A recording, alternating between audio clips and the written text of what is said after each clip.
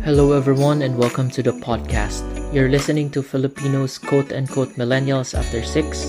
This is a podcast where I talk about life, lessons, and the daily grind of being a hustling and bustling corporate person.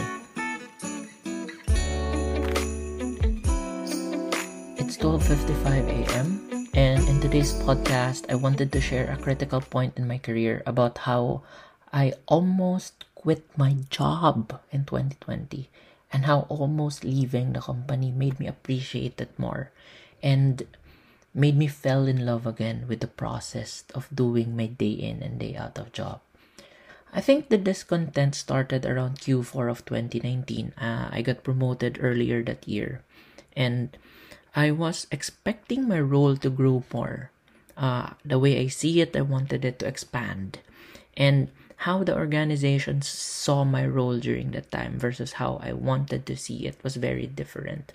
So there's that certain level of discontent between an unmet expectation for me being promoted and for the organization during that time.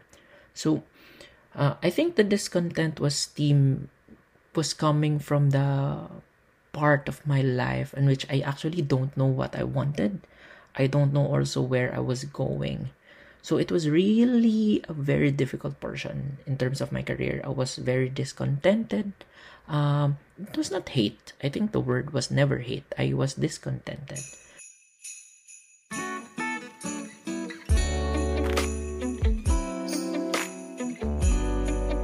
So I just tried looking for roles outside. I tried looking for jobs outside. And one thing that I realized is I still love working for this company. So to remain loyal, I actually wanted to transfer to a different department. So maybe it was stemming out from maybe I was just bored, or maybe just I wanted something new. I wanted some new projects.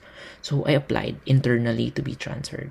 But what's wrong about what I did, and I think it's a mistake of epic proportion that I was realizing later on in this story, is that I actually did not tell anyone about it.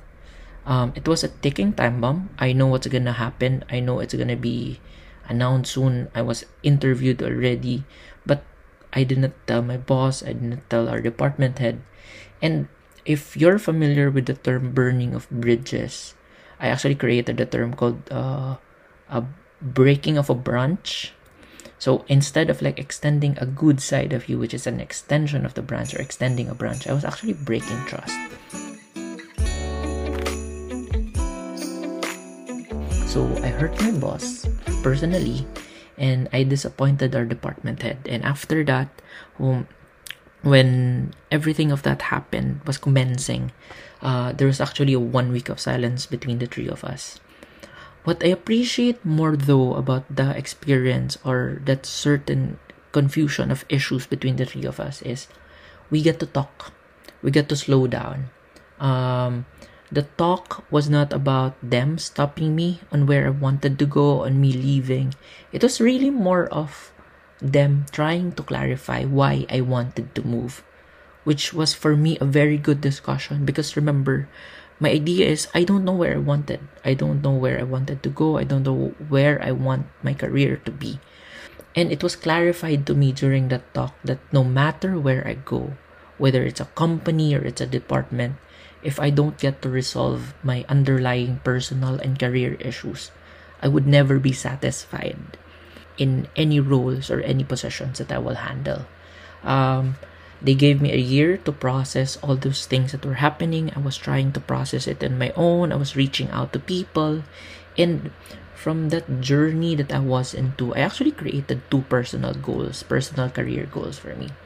Number 1, there's still that push for a fast career development. But this time, the fast career development was really rooted on building relationships and building quality of work. So I wanted to let my output speaks for itself. And the second one was to really become an SBU head or president by the age of 40. This too has been my guiding principle ever since. I have communicated this clearly in terms of other people that this is where I wanted to be.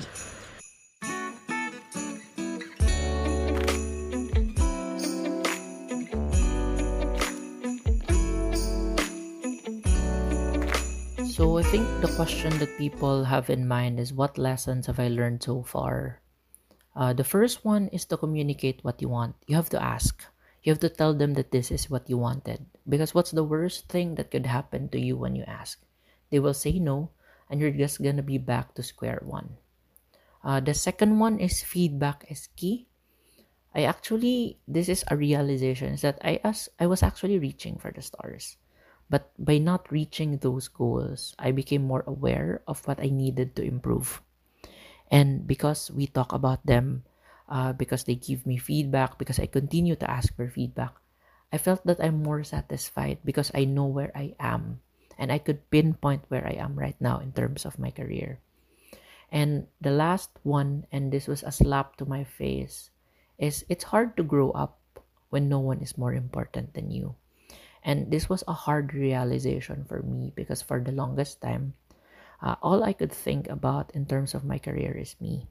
And putting in relationships as one, building relationships as one of my goals in my career was a way for me to move beyond a me-centric career development to an us or we-centric or a department-wide or an organization-wide development.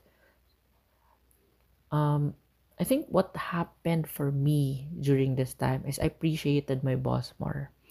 This made me realize that beyond having an immediate superior, I actually gained an older sister who genuinely cared about me and just wanted what's best for me.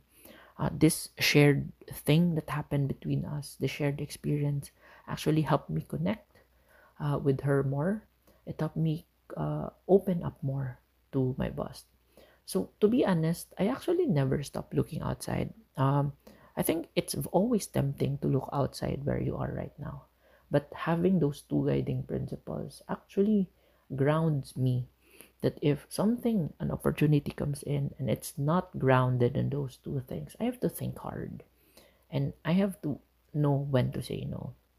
So to end, I just leave you with this. Always begin and continue from a place of love, whether that's for a career, whether that's with relationships, whether that's with a passion that you have in terms of your life. Begin from a place of love, end from a place of love, and continue from a place of love. So see you again in the next podcast. This is Kevin, and I'm saying goodbye. Bye bye.